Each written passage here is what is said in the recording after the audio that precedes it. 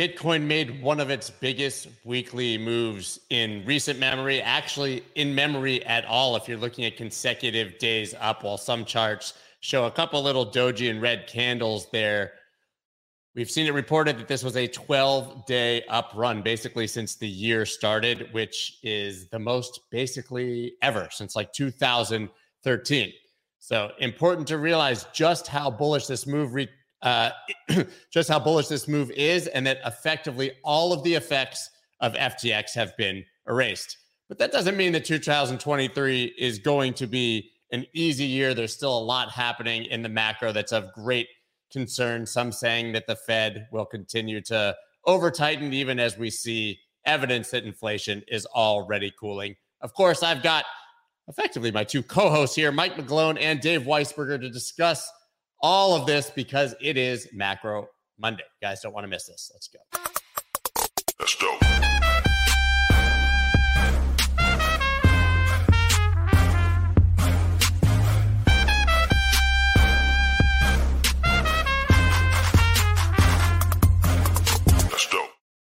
What is up, everybody? I'm Scott Melker, also known as the Wolf of Wall Street. Before we get started, please subscribe to the channel and hit that like button.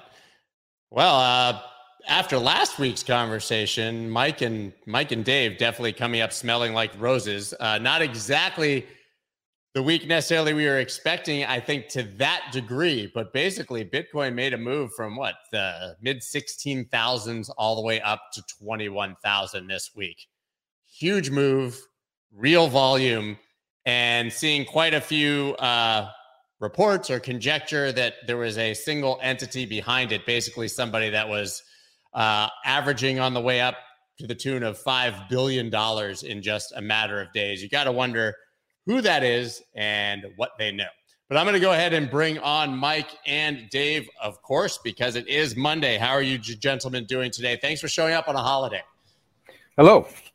Yeah, thanks for having us, Scott. It's always fun, particularly good when, you can talk about a continuation of what we talked about last week and kind of like get into why and how. Well, when's the last time that we actually got to have a conversation on bullish crypto markets?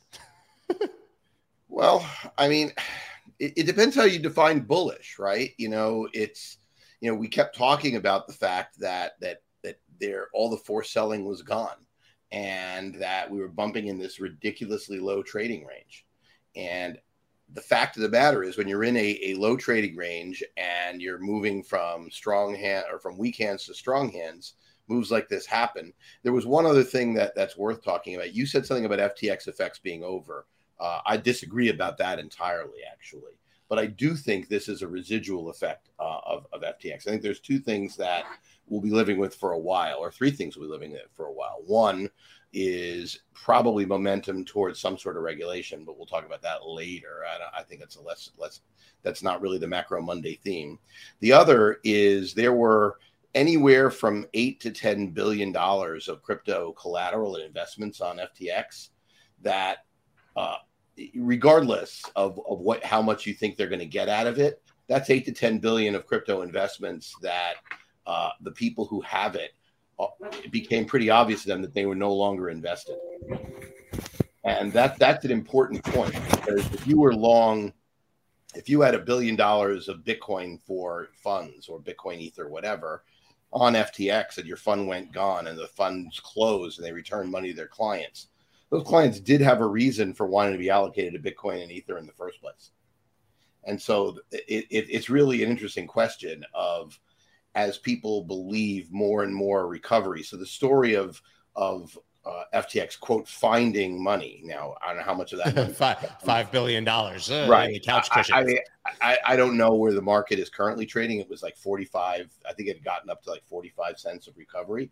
But if it's 45 cents of recovery, that's, $3 to $4 billion that's going to have to come back into the crypto market, or is likely to, plus other people there. So it's important to understand supply-demand dynamics at the same time, as there's no real selling volume and there was no real offer except for basic speculators. And so there is a supply demand dynamic going on just from the recovery out of FTX as people move to different exchanges, toward more DeFi, towards more self-custody, etc. But still, it's different because you're not getting Bitcoin or Ether back from FTX. If it's in bankruptcy, you're getting, at best, you're getting dollars. Well, I want to make 2 points to clarify. I was speaking in terms of price and not long-term effect as far as FTX, that it's retraced the entire drop from FTX in the price of Bitcoin. Certainly not talking about the contagion, which, I mean, we're still watching Genesis play out, so it'd be absurd to sort of make a comment about the contagion at this point. But yeah, so I was speaking very, very specifically, I guess, about price there. And to a point you made, which I've been making consistently and beating the drum on, I think that the market's path of maximum pain for actual crypto natives is up because of the very point that you made, that billions of dollars are locked now on these platforms and nobody is long anymore thinking that they are. To me, the worst case scenario for an FTX creditor is they get back, 40, 50 cents. That would be good on the dollar in a year, and Bitcoin's trading at $50,000. Right. And then what do? You lost it at 17,000. You're getting back a portion of your money. And now do you want to buy back and get long? But Mike, I would love your feelings, thoughts on what's happening right now with Bitcoin as well. Oh, it should start with the lessons that the biggest rallies come in bear markets. And Dave, and we're all laughing. We know that's the case. I mean, I want to be so bullish. I fully expect in the big picture, Bitcoin's going to go way up. But one thing we have to recognize, and we can show some charts in a second, is what's happened recently was a massive bear market rally for now. It could be a bottom like 2018 and 19. We hope so. But there's a big difference with back then this is in the context of still a lower tide. There's a rug pull in liquidity still on a global basis. And that is not just the Fed tightening. Every central bank on the planet is still tightening. And the key thing I'm watching for this week is we have the NASDAQ. It's just teetering on that 200-week moving average. It's broken below it. It's only done that 3 times in history. I'd like to show you that in a second. And every single time the Fed was easing and it came out of it okay. Fed's tightening. So I look at Bitcoin as, yes, it's a leading indicator. Maybe it's leading on the way back up. It maybe is putting a bottom like 2018 when it dropped below 5,000, then went back up about 5,000 and built a nice little island bottom. But like I said, the difference is liquidity is being pulled away still. And if the NASDAQ breaks down, everything breaks down, Bitcoin is going to be part of it. I still think it's going to come out ahead. So to me, that's where we stand. In the big picture macro is I still think we're in the midst of the biggest macroeconomic reset of our lifetimes. I can detail why. And the way you can start that with is we just had a 100-year event in terms of pandemic. We're having a historic war in Europe, and we're having a historic shift in political leadership in China. I mean, it's going back to the days of Soviet Union when you have one leader and expecting to be economically viable. And those are kind of the basis, I think, where we can really start. Yeah, that makes perfect sense. Did you want to give a shot at sharing those charts now, and we can start to dive into that? And to your point, as you're preparing that, and the biggest rallies coming obviously in bear markets. I mean, I can show my screen right now. We have BlackRock, who don't want to fade BlackRock necessarily, saying that the traders are wrong on rate cut bets and that the Fed is going to continue to overreact and continue tightening here. Right, which basically is saying we are far, far, far from out of the woods, which is the point that you're making as well. Let me go ahead and bring up your chart. You're good. Yeah, exactly. Mike, your chart is up. Far from out of the woods. And look at it this way: if the stock market, good, the stock market is Bitcoin bottoming like 2018, 19. Yeah, I can see it there, but you broke up there for a second. Yep. Go ahead. Oh, okay. Sorry.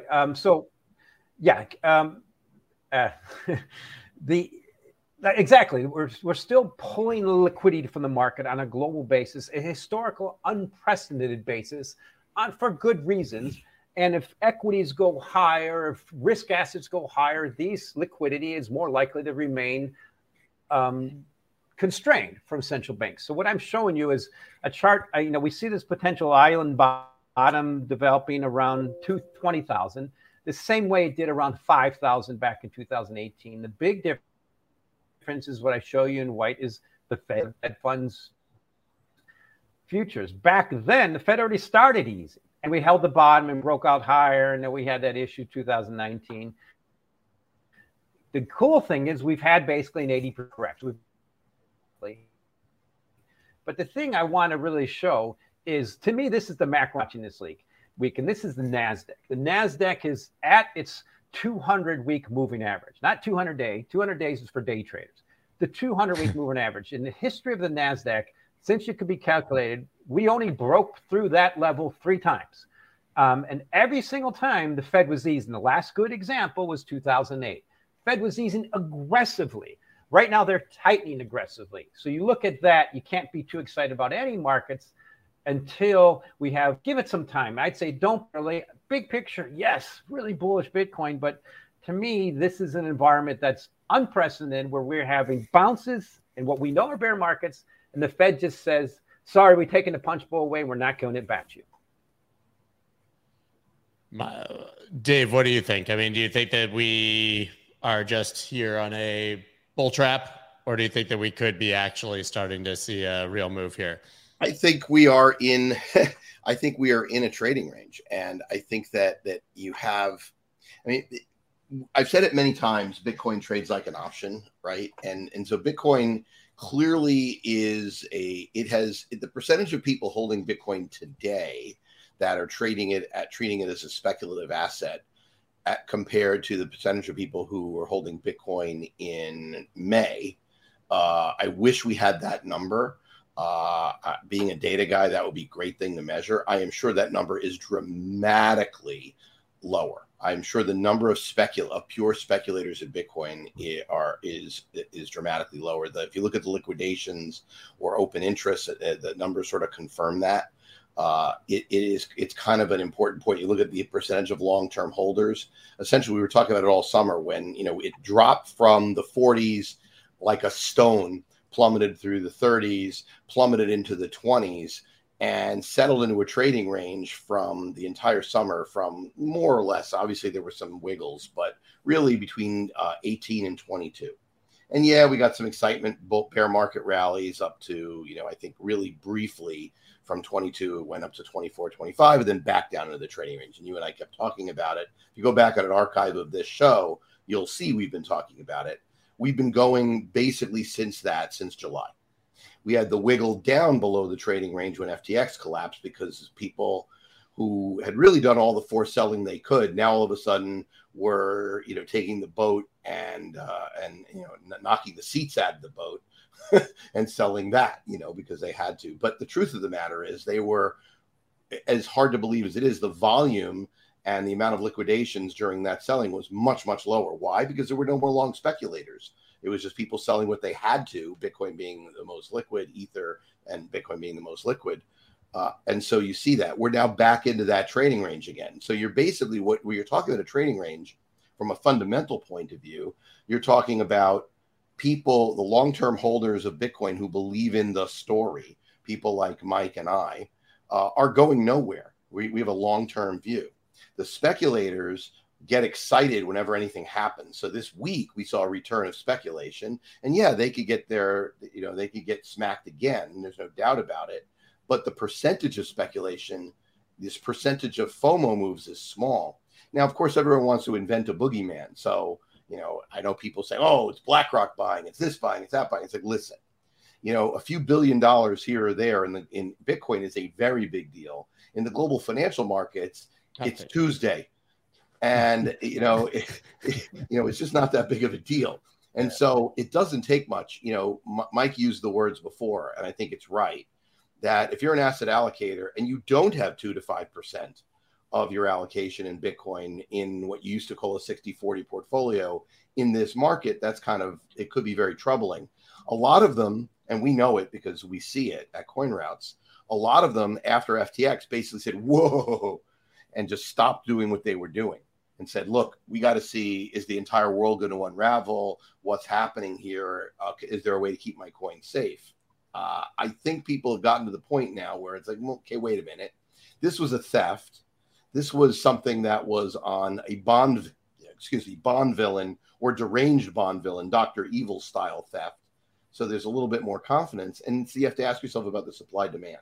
So my opinion is very much like Mike's, that the wiggles are definitely bear market types rallies. I mean, they are sharper to the upside, but I think we're in that trading range. I still think that the 18 level holds in at the end. I think that number over time ratchets higher. I don't know where the bottom is the next time if Genesis falls, if some other shoe drops. But the reality is, I think we are forming a bottom. And forming bottoms, and I've said this before, Mike, get ready to nod. Bottoms take time. They take time, right? It's when selling gets exhausted. Just remember how people made fun of Tom Lee for turning bullish on the S&P and Bitcoin, a couple of times over the last decade. And I remember because he stood out like a sore thumb in 2009 on the S&P, and he stood out like a sore thumb in 2018 on Bitcoin. It's the same. In my mind, it's very, very similar.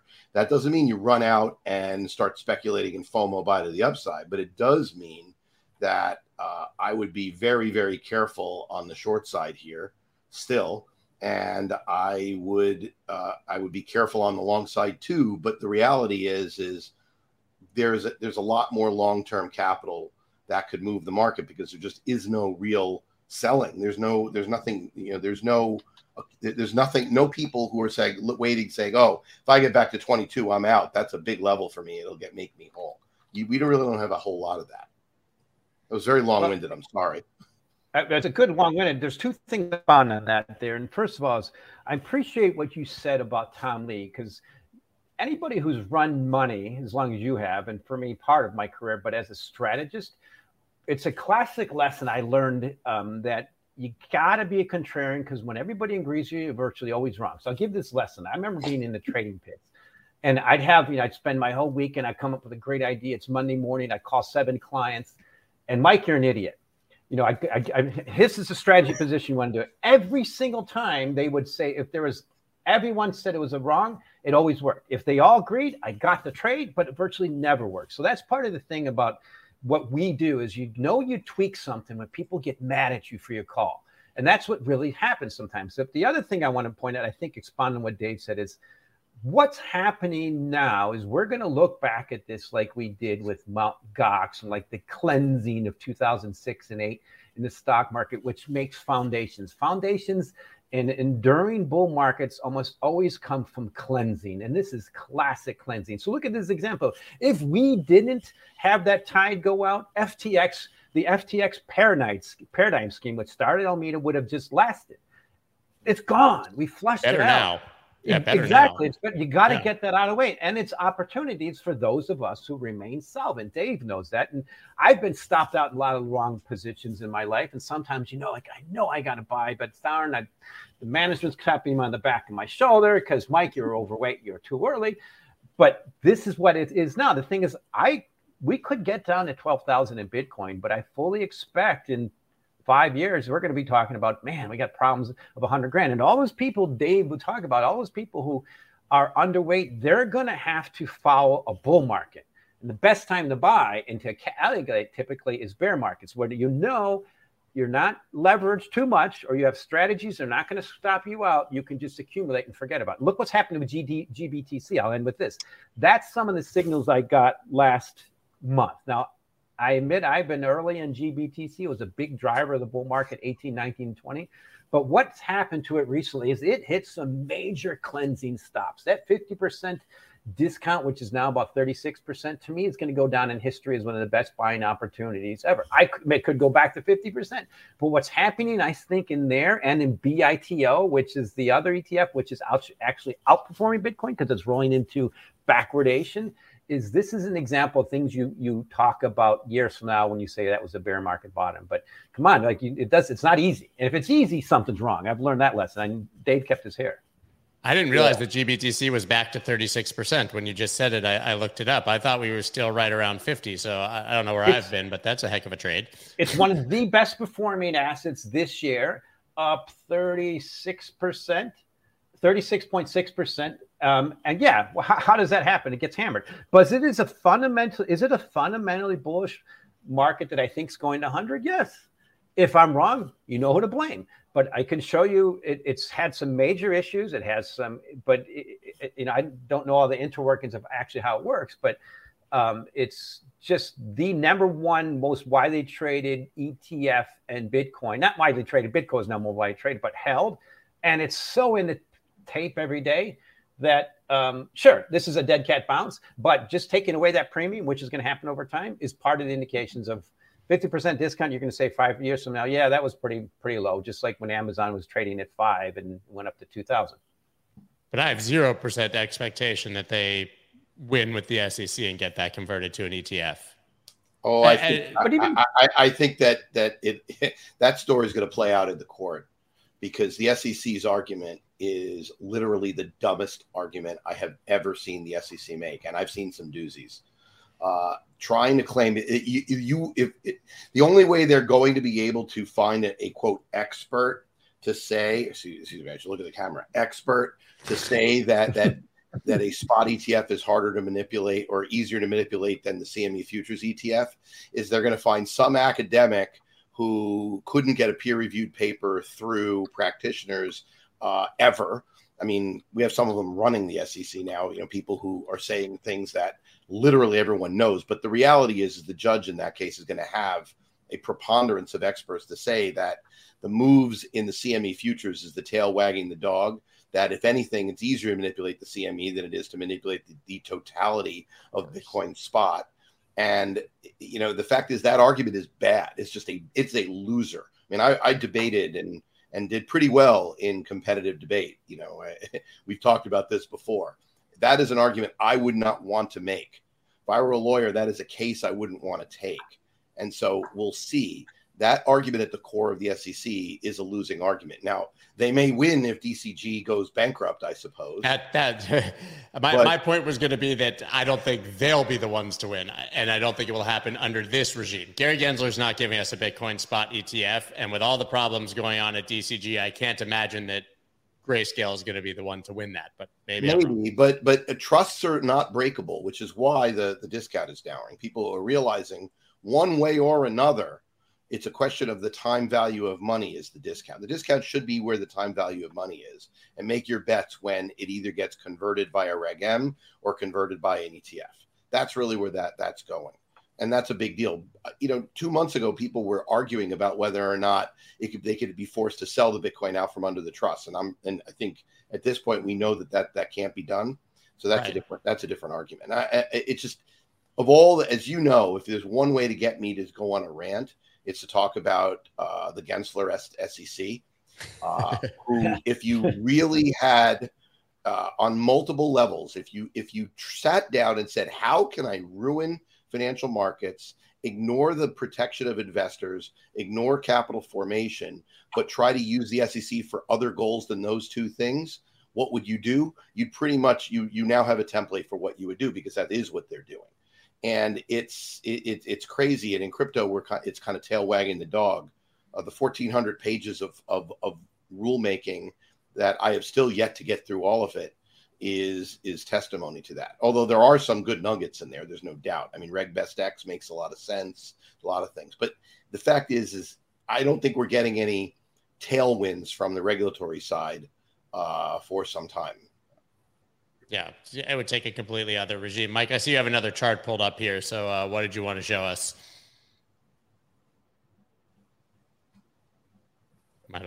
Dave inspired something earlier about interest. And what I'm showing you is one of the key things that kept me bearish, commodities and crude oil, when people were calling for 150, a little bit less than a year ago, and kept me very bullish crude oil. And this is just simple adult listed open interest in futures. So it's not the stuff you see on some of the unregulated exchanges. This is in white. That's just the open interest of Bitcoin futures ETFs. I mean, that is started by the CFTC. The SEC is going to have to come around. But when you see increasing open interest, and this is not dollars, this is actual futures trading contracts where people who are actually buying GBTC and hedging in Bitcoin and pushing that to backwardation are.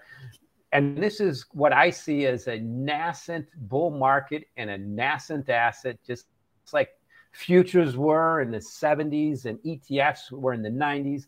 And then I like to overlay that with the world's most significant commodity. Open interest in crude oil has been declining for like ever. It's part of what kept me bearish. So to me, this is a key thing to point out. Institutions are just getting into this space. They're going to see cleansing of the market. They're going to see eventually an ETF that tracks an index in cryptos. And that's what institutions want. I mean, they don't want to just have, yeah, okay, that's part of my gold portfolio. That might fit in with my bonds, but I want exposure to the beta of this space for the alpha.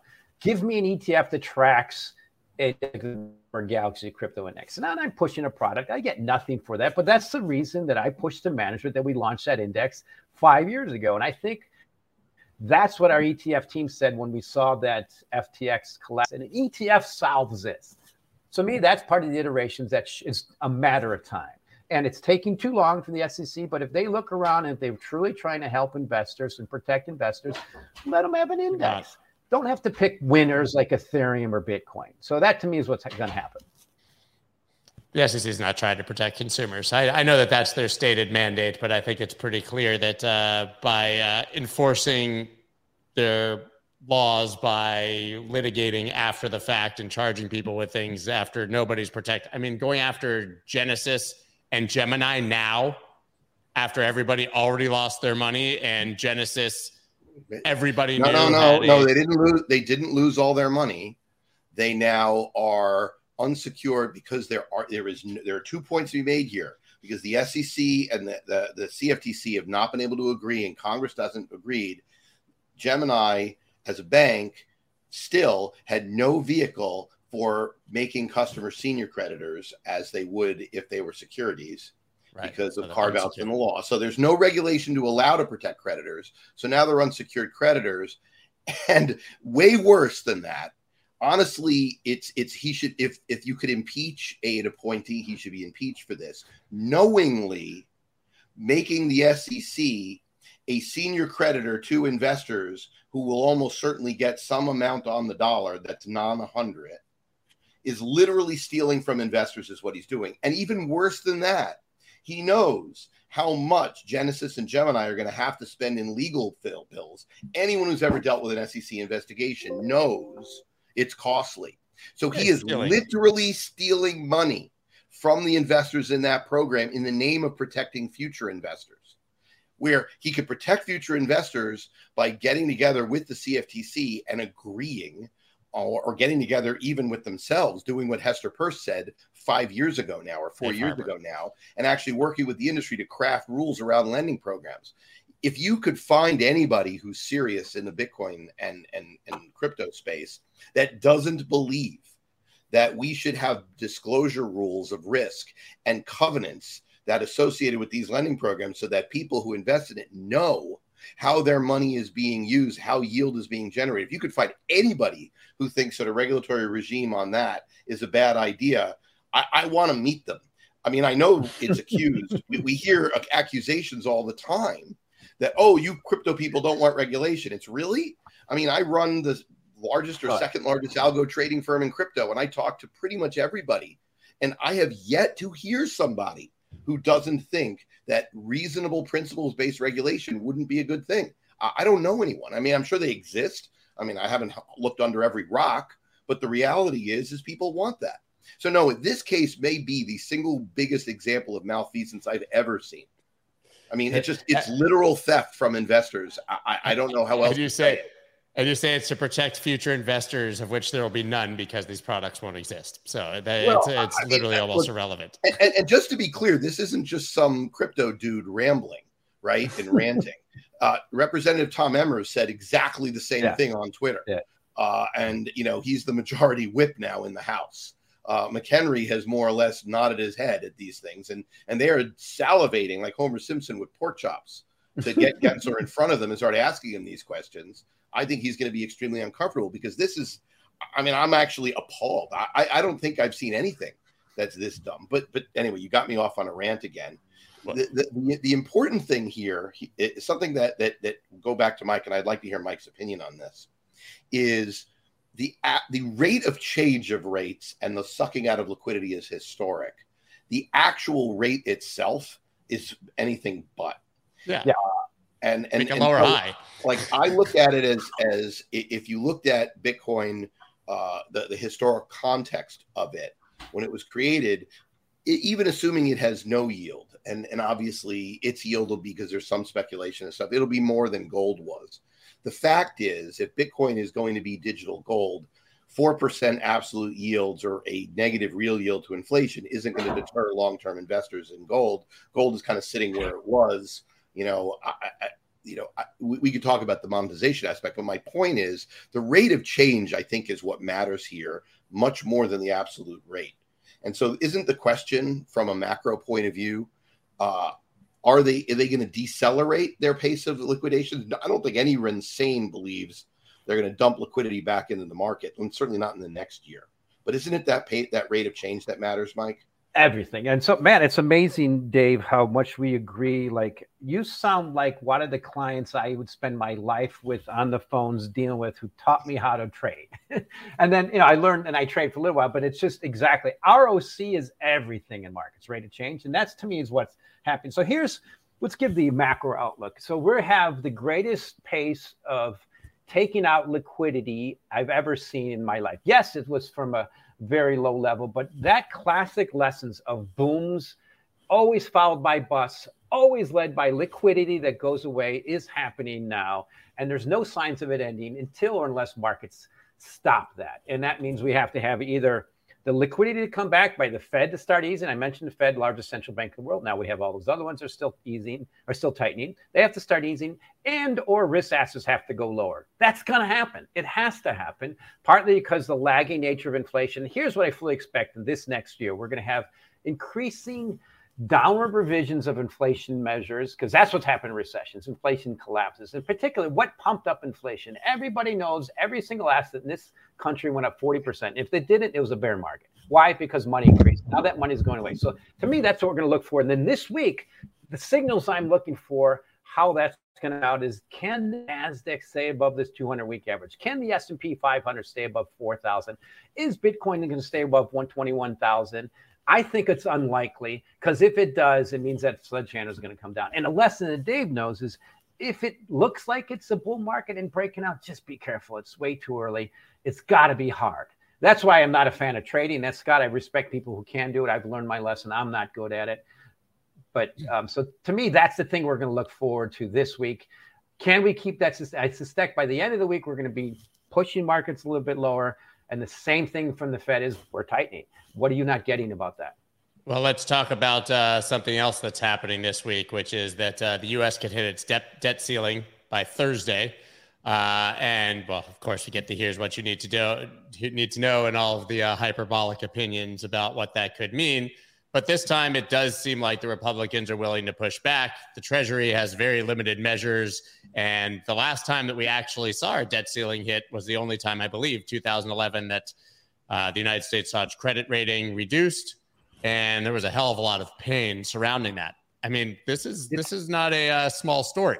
It's sad it hits the tape, because it's really insignificant.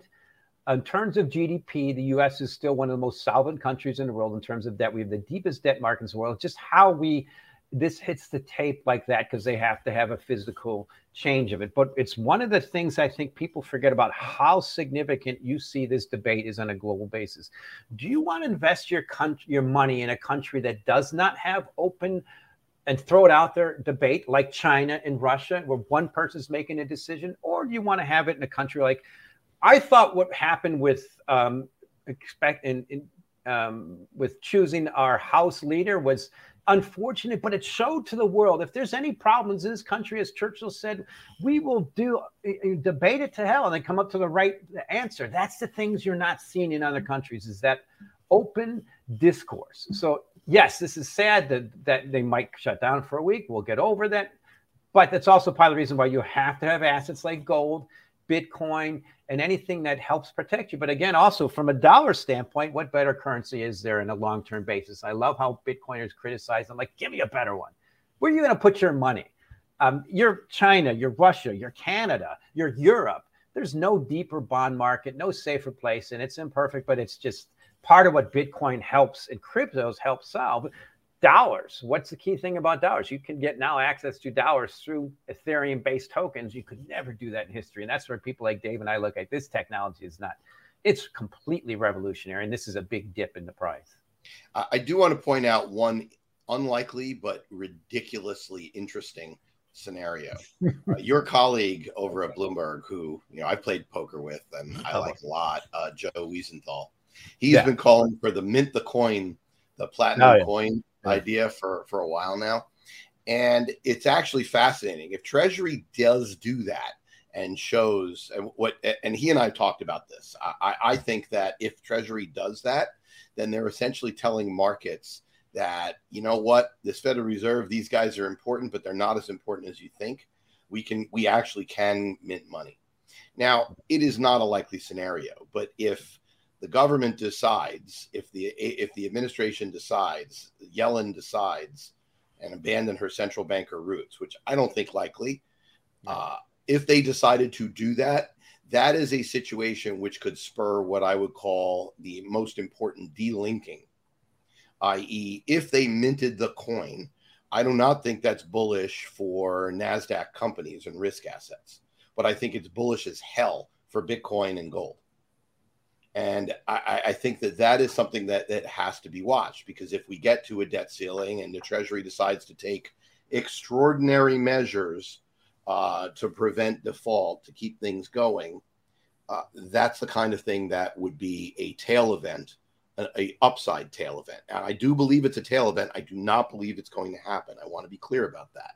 But there are a few people out there who are looking at that saying, this would be really interesting. So I do think that is worth talking about. I think Mike's scenario is that over 90% likely to play out. Some version of annoying either 11th hour or after the 11th hour compromise, where we kind of get something moving. And we in traditional parlance, it'll be one of those deals that everybody's unhappy with, right? Because that's what true compromise comes from. But I think that's the most likely scenario.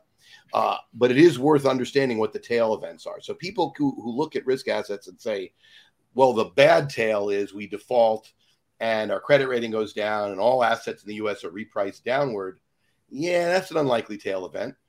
There's just as much of a tail event on the other side as Treasury says, screw it, we can mint money and get ourselves through this, and we'll stop this from being a problem. That's a positive tail event for these assets anyway.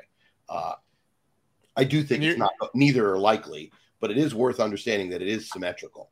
Dave, there might be people here who aren't familiar with the concept of minting the platinum coin. Can you just give the 2-second TLDR, because it's quite a the TLDR, Treasury has the ability to mint money. They mint a coin with $1 trillion notional, and then they deposit it. They deposit it in. Well, I don't think they put it to the Federal Reserve, but they make that coin available for the government to borrow against or spend. It's and they basically kneecaps the Fed. So. Joe would. It would be, if you could get Joe to come on your program, I would really, because he has talked about this more than any human being that I know of, and he is not. I'm not even going to say he's not dumb. He's a very intelligent man. Well, he'd be surprised to hear me say that, but he happens to be a very intelligent guy, and I'd love to hear his explanation of the inner workings. I just know that a lot of people will look at this as a positive tail event for. I won't call them I don't think Bitcoin is an inflation hedge. I do think it is a proto fiat currency hedge. Proto, because I think it's trading like an option now. Gold has been historically a hedge against debasement of currencies. That's the difference. So, so I can get Joe on. I'll give him a call and we can make that connection. I met him at Mainnet as well. I would love to have him on a Monday with you guys and just let you guys go. But Dave mentioned the thing. One thing I love about Joe is he makes me smarter, and he's got that high pitched voice. I love it about him. And when I listen to his Odd Lots podcast, I'm like, dude, you just made me smarter. Thank you. What can I do next? It's just part of this. Well, we have now. We didn't have this kind of stuff 10 years ago. The world's just getting better, and cryptos are part of it. But yeah, I'm happy to make that happen. Yeah. I think it would be great. Mike, do you see a scenario where the Treasury actually does that? No, God, no, I hope not. But it's fun to talk about, because to me, I could just not see rational people ever doing that. If we got that bad, I mean, I'm trading Bitcoin at $1 million and gold's who knows what handle, because it's great conversation. It's a great way to learn how the iterations, and as Dave started out, it's a very low probability, but we're discussing it for a reason. And it's part of the reason we have things like Bitcoin now. The key thing is, I like to point out, is there's no better monetary situation on the planet than the way the U.S. is. Now, people might point to the Swiss, but it's nothing. We can run over the Swiss with a few tanks. I mean, if we really want to admit, this is how the U.S. is. And this separation of the Fed from the government, Jerome Powell crushed that when he pushed back on Trump. That's part of the reason we had that massive dollar rally. I mean, the U.S. is just shining in this environment of tanks invading Russia and autocratic leadership in China. I think people are underestimating. This is the beginning of the U.S. crushing it, and the U.S. is very favorable to Bitcoin. Why? Because we're one of the few countries that can. We don't have to worry. It's that whole layer of cryptos adopted the dollar. And to me, this is where the macro comes into place. And I like to focus in the micro. So I'm kind of ranting a little bit, but to me, the macro is so favorable for the U.S. And people like a lot of other podcasters point out how, every great major country has its peak and trough. We've only been around 300 years. I mean, Rome was like 1,000. China peaked in the 1800s. People forget that. Yeah, I mean, I think since we are on Macro Monday, I do think there are a couple of other macro points that Let's go. Are worth talking about on the economy. And the one I looked at, and you'll see, I look at it every week. I mean, the Baltic Dry Index, which tracks shipping, continues to move lower. I mean, in a year chart, it looks like it's about to bounce off a bottom. But if you go back further, no, it has a fair amount to go. You could probably pull that up with better charts than I can from the internet. But the fact is real economic demand is certainly decreasing. At the same time, completely separate, the hash rate for Bitcoin and the network is still stubbornly sitting at an all-time high, or in the 260 level, and it looks a lot stronger. Once again, not something miners necessarily want to hear, but that's important. The other thing that's happened this winter has been really odd, in the sense of people are saying, oh my God, there's no snow in Davos, Switzerland, but we've had incredible warm streaks and incredible cold streaks, that volatility. And you notice you haven't heard a lot of environmental FUD about Bitcoin recently. Why? Because they would look like the village idiots to say so. Because every single grid manager in every region where there's major Bitcoin miners are saying, oh, thank God for Bitcoin. They're able to take on the demand when it's either over naturally too warm, because in terms of heating anyway, when it gets naturally too warm, and they're able to turn off when it gets too cold. And so the grid stabilization of Bitcoin this winter is a case study for that. I'm sure come the summer, we'll start hearing more about, the Thunbergians will start talking about, Bitcoin's impact on climate. But the truth of the matter is Bitcoin as a grid stabilization mechanism this winter is being proven on a large scale in multiple regions in the United States. And that matters, because if you're really going to push for renewables, which require more grid stabilization, you're going to hear more of it. The reason I mention it is because that literally is the single biggest piece of quote FUD, where people are saying, well, yeah, they're going to outlaw it for this reason. And typically when Bitcoin is getting killed, that's when it gets the loudest. And they tried again this year, but they couldn't because of these stories. So that's a big deal on the macro side as far as Bitcoin is concerned. And I think that matters a lot. And lastly, if you look at liquidations and what's going on the non-CME markets, liquidations, even, there was a day earlier, the day that Bitcoin had the biggest rally over the last 2 weeks, the amount of short liquidations that actually occurred, I mean, they were large. It was, 457 million shorts got liquidated on January 13th. That's half what previous moves we've seen. And by the way, that peak was triple any other day during this rally. What I'm trying to say is that the actual absolute value of liquidations during the volatility was much lower than in previous moves where we've seen either the rally last year, which took Bitcoin, or a little over a year ago, which took Bitcoin, up into the 60s, and the liquidation pace was dramatically larger. And it's just worth understanding that, because there's just less people speculating outside of the CME. The CME has two reasons why you would expect an up and to the right open interest. First, it's the only ETF has to have long open interest. And second, it is the only place that a lot of US players can, on a leveraged basis, short Bitcoin. And so it is interesting, but that regulatory shield is why that's up and to the right. All the other markets combined, it's lower. And that's kind of a big deal. And it's just something to watch.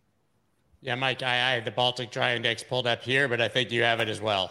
So I'm going to go ahead and same thing. Well, I'm enjoying the conversations because it's refreshing my chart skills in the terminal. So I love the Baltic Dry Index and watch a lot. Dennis Gartman, the famous commodity guy, used to mention it a lot. And I overlay that. This is just the monthly Baltic Dry Index. It's collapsing and it's pretty much getting hammered, but what you'd expect. But the key thing I'd like to show you here is a Bloomberg crypto. Bloomberg.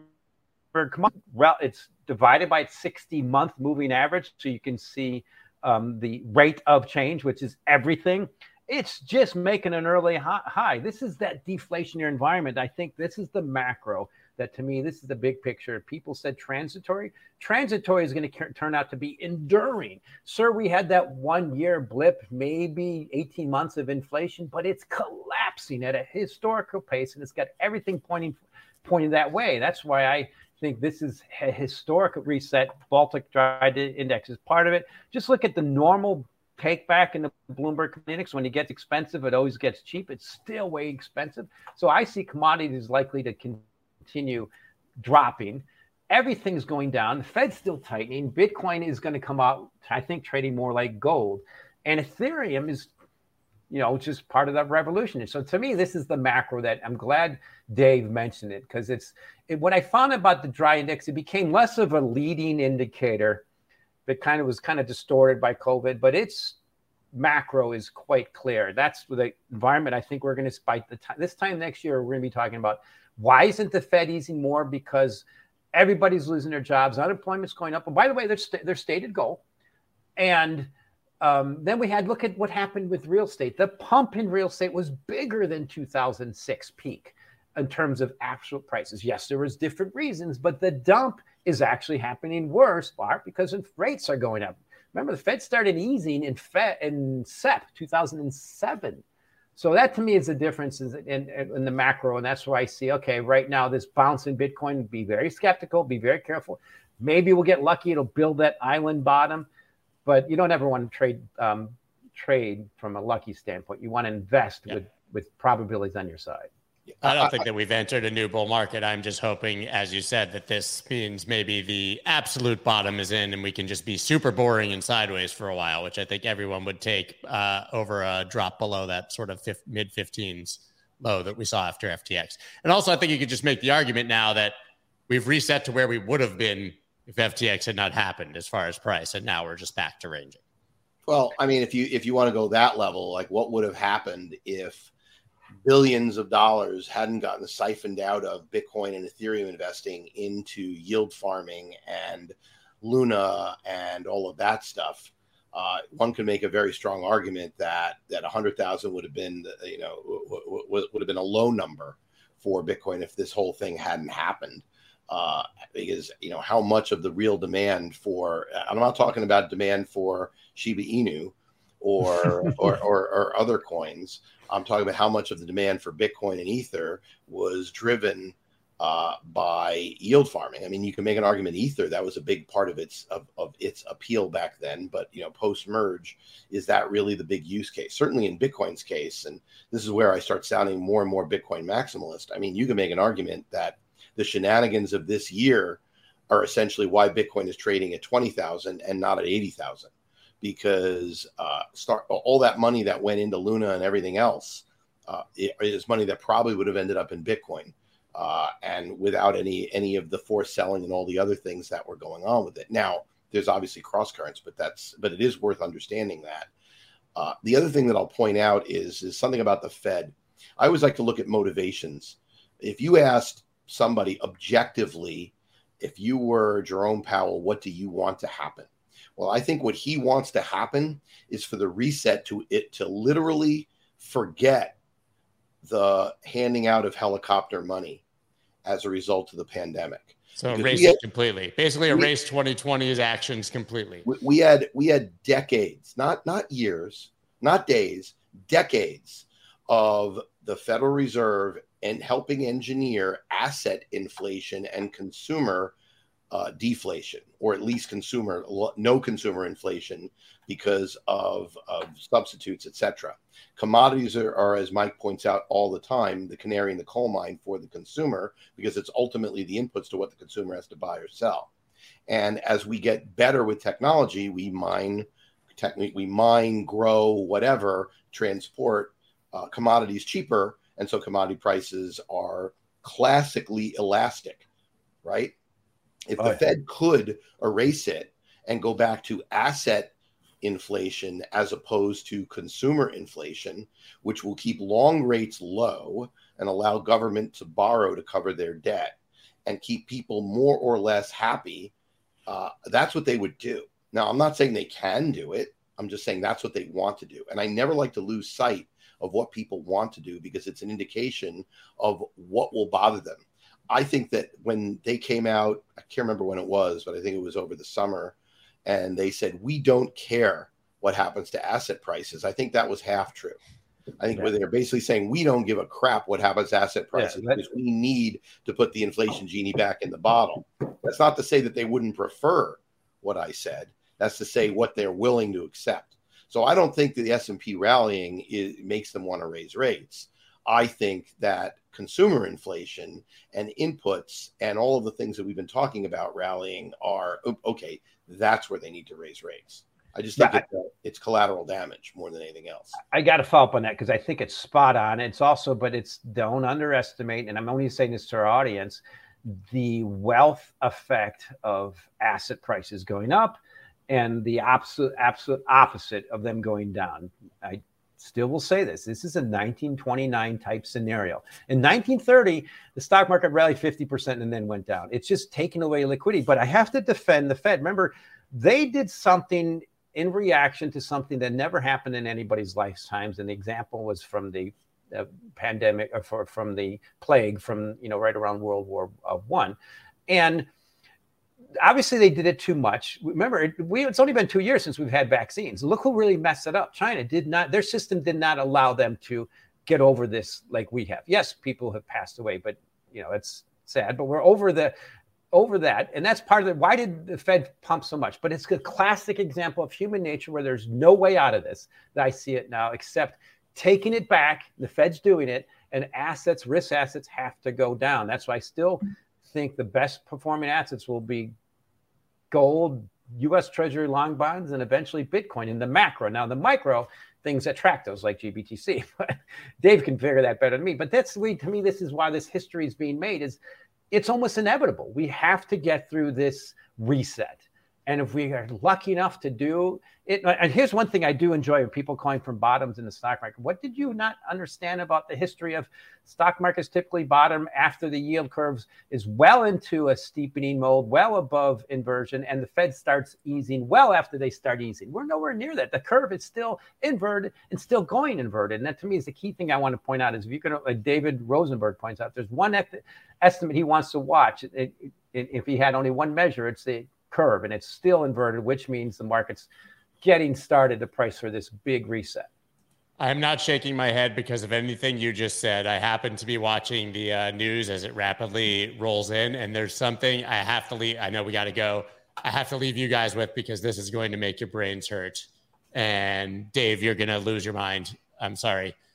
Three Arrows Capital founders, Zhu and Davies, pitched to raise $25 million for new crypto exchange. Okay, so wait. It gets better. So this is in conjunction. I was reading this while Mike was talking. This is in conjunction with the guys from CoinFlex. You guys might remember that CoinFlex was one of the exchanges that went under because they said that Roger Ver was the guy who had borrowed 40, 50, 70, whatever million from them. And there was that huge thing. So they were one of the ones that was insolvent before even a lot of this contagion.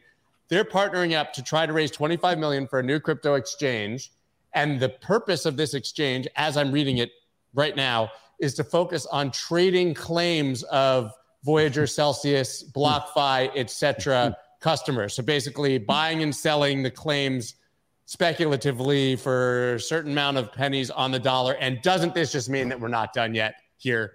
I mean, we deserve a bear market if these guys get this. Well, I mean, P.T. Barnum said it right? There's a sucker born every minute. And the fact of the matter is, if you might think that there's a model there, the fact that those guys aren't in prison or at a bare minimum, in the court to face the music from their investors is amazing. But, why is anyone to be surprised by this? I mean, I'm not surprised, but it's just, and it's also a drop in the bucket. It's a small thing, 25 million to this market. It's not going to move the market, but it is indicative of something that I've said many times. And you don't want me to go on this screed, which is the biggest problem I have in the crypto market and in fact in VC investing is the deification of people based on selection bias who got lucky. You have a lot of people that are considered brilliant despite having, I'm not sure they have a spare brain cell to walk and chew gum at the same time, but they did happen to bet on the right thing.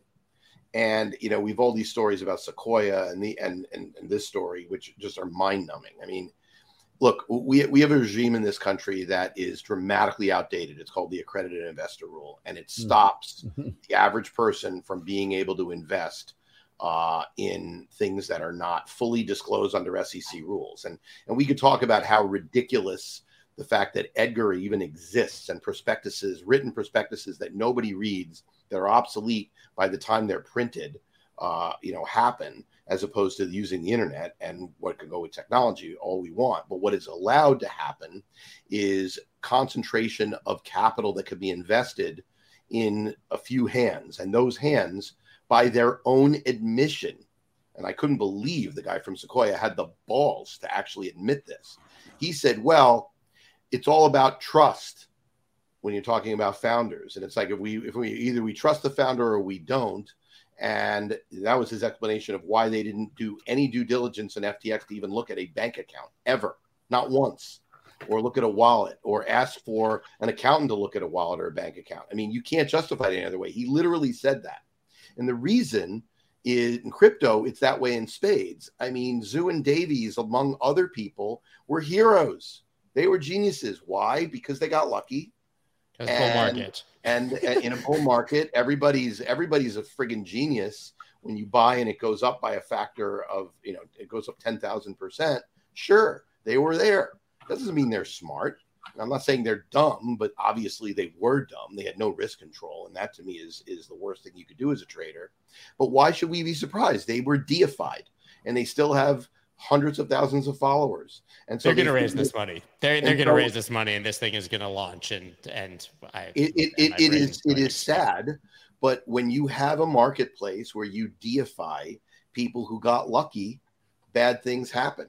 And, it happens in the equity markets as well, but less, right? It's like, think of how many people are deifying Michael Burry because of The Big Short, or deified Abby Joseph Cohen for being right, or like me, I don't deify him, but I have a lot of respect for Tom Lee. One or two calls is not enough data points to know whether a person is brilliant. Now, those people might very well be brilliant. I don't know them, and I've heard good things about them, so maybe they are. It's very clear that unlike them, that Davies and Zhu are not brilliant, or at least are degenerate gamblers. And degenerate gamblers is not the kind of person I would trust with my money. But the fact is, they did get deified, and there are enough people who said, well, they made money for me once, maybe they can do it again. And that's just scary. It's just, but you're right. You were right. That did set me off. I'm sorry. Yeah, I knew it. I had to read it. Now we got to go. I'm sorry. Thank you guys, Dave, Mike. Maybe we'll have more to talk about on that one in the future. Thank you once again for showing up today, as usual. on a holiday since I don't take them. Appreciate you guys doing the same. I hope you guys have a wonderful rest of the day. Everyone, I will be back tomorrow, of course, Tuesday, 9:30 a.m. Eastern Standard Time. Once again, see you guys there. Thanks, Dave. Thanks, Mike. Always a pleasure. Thanks. That's dope.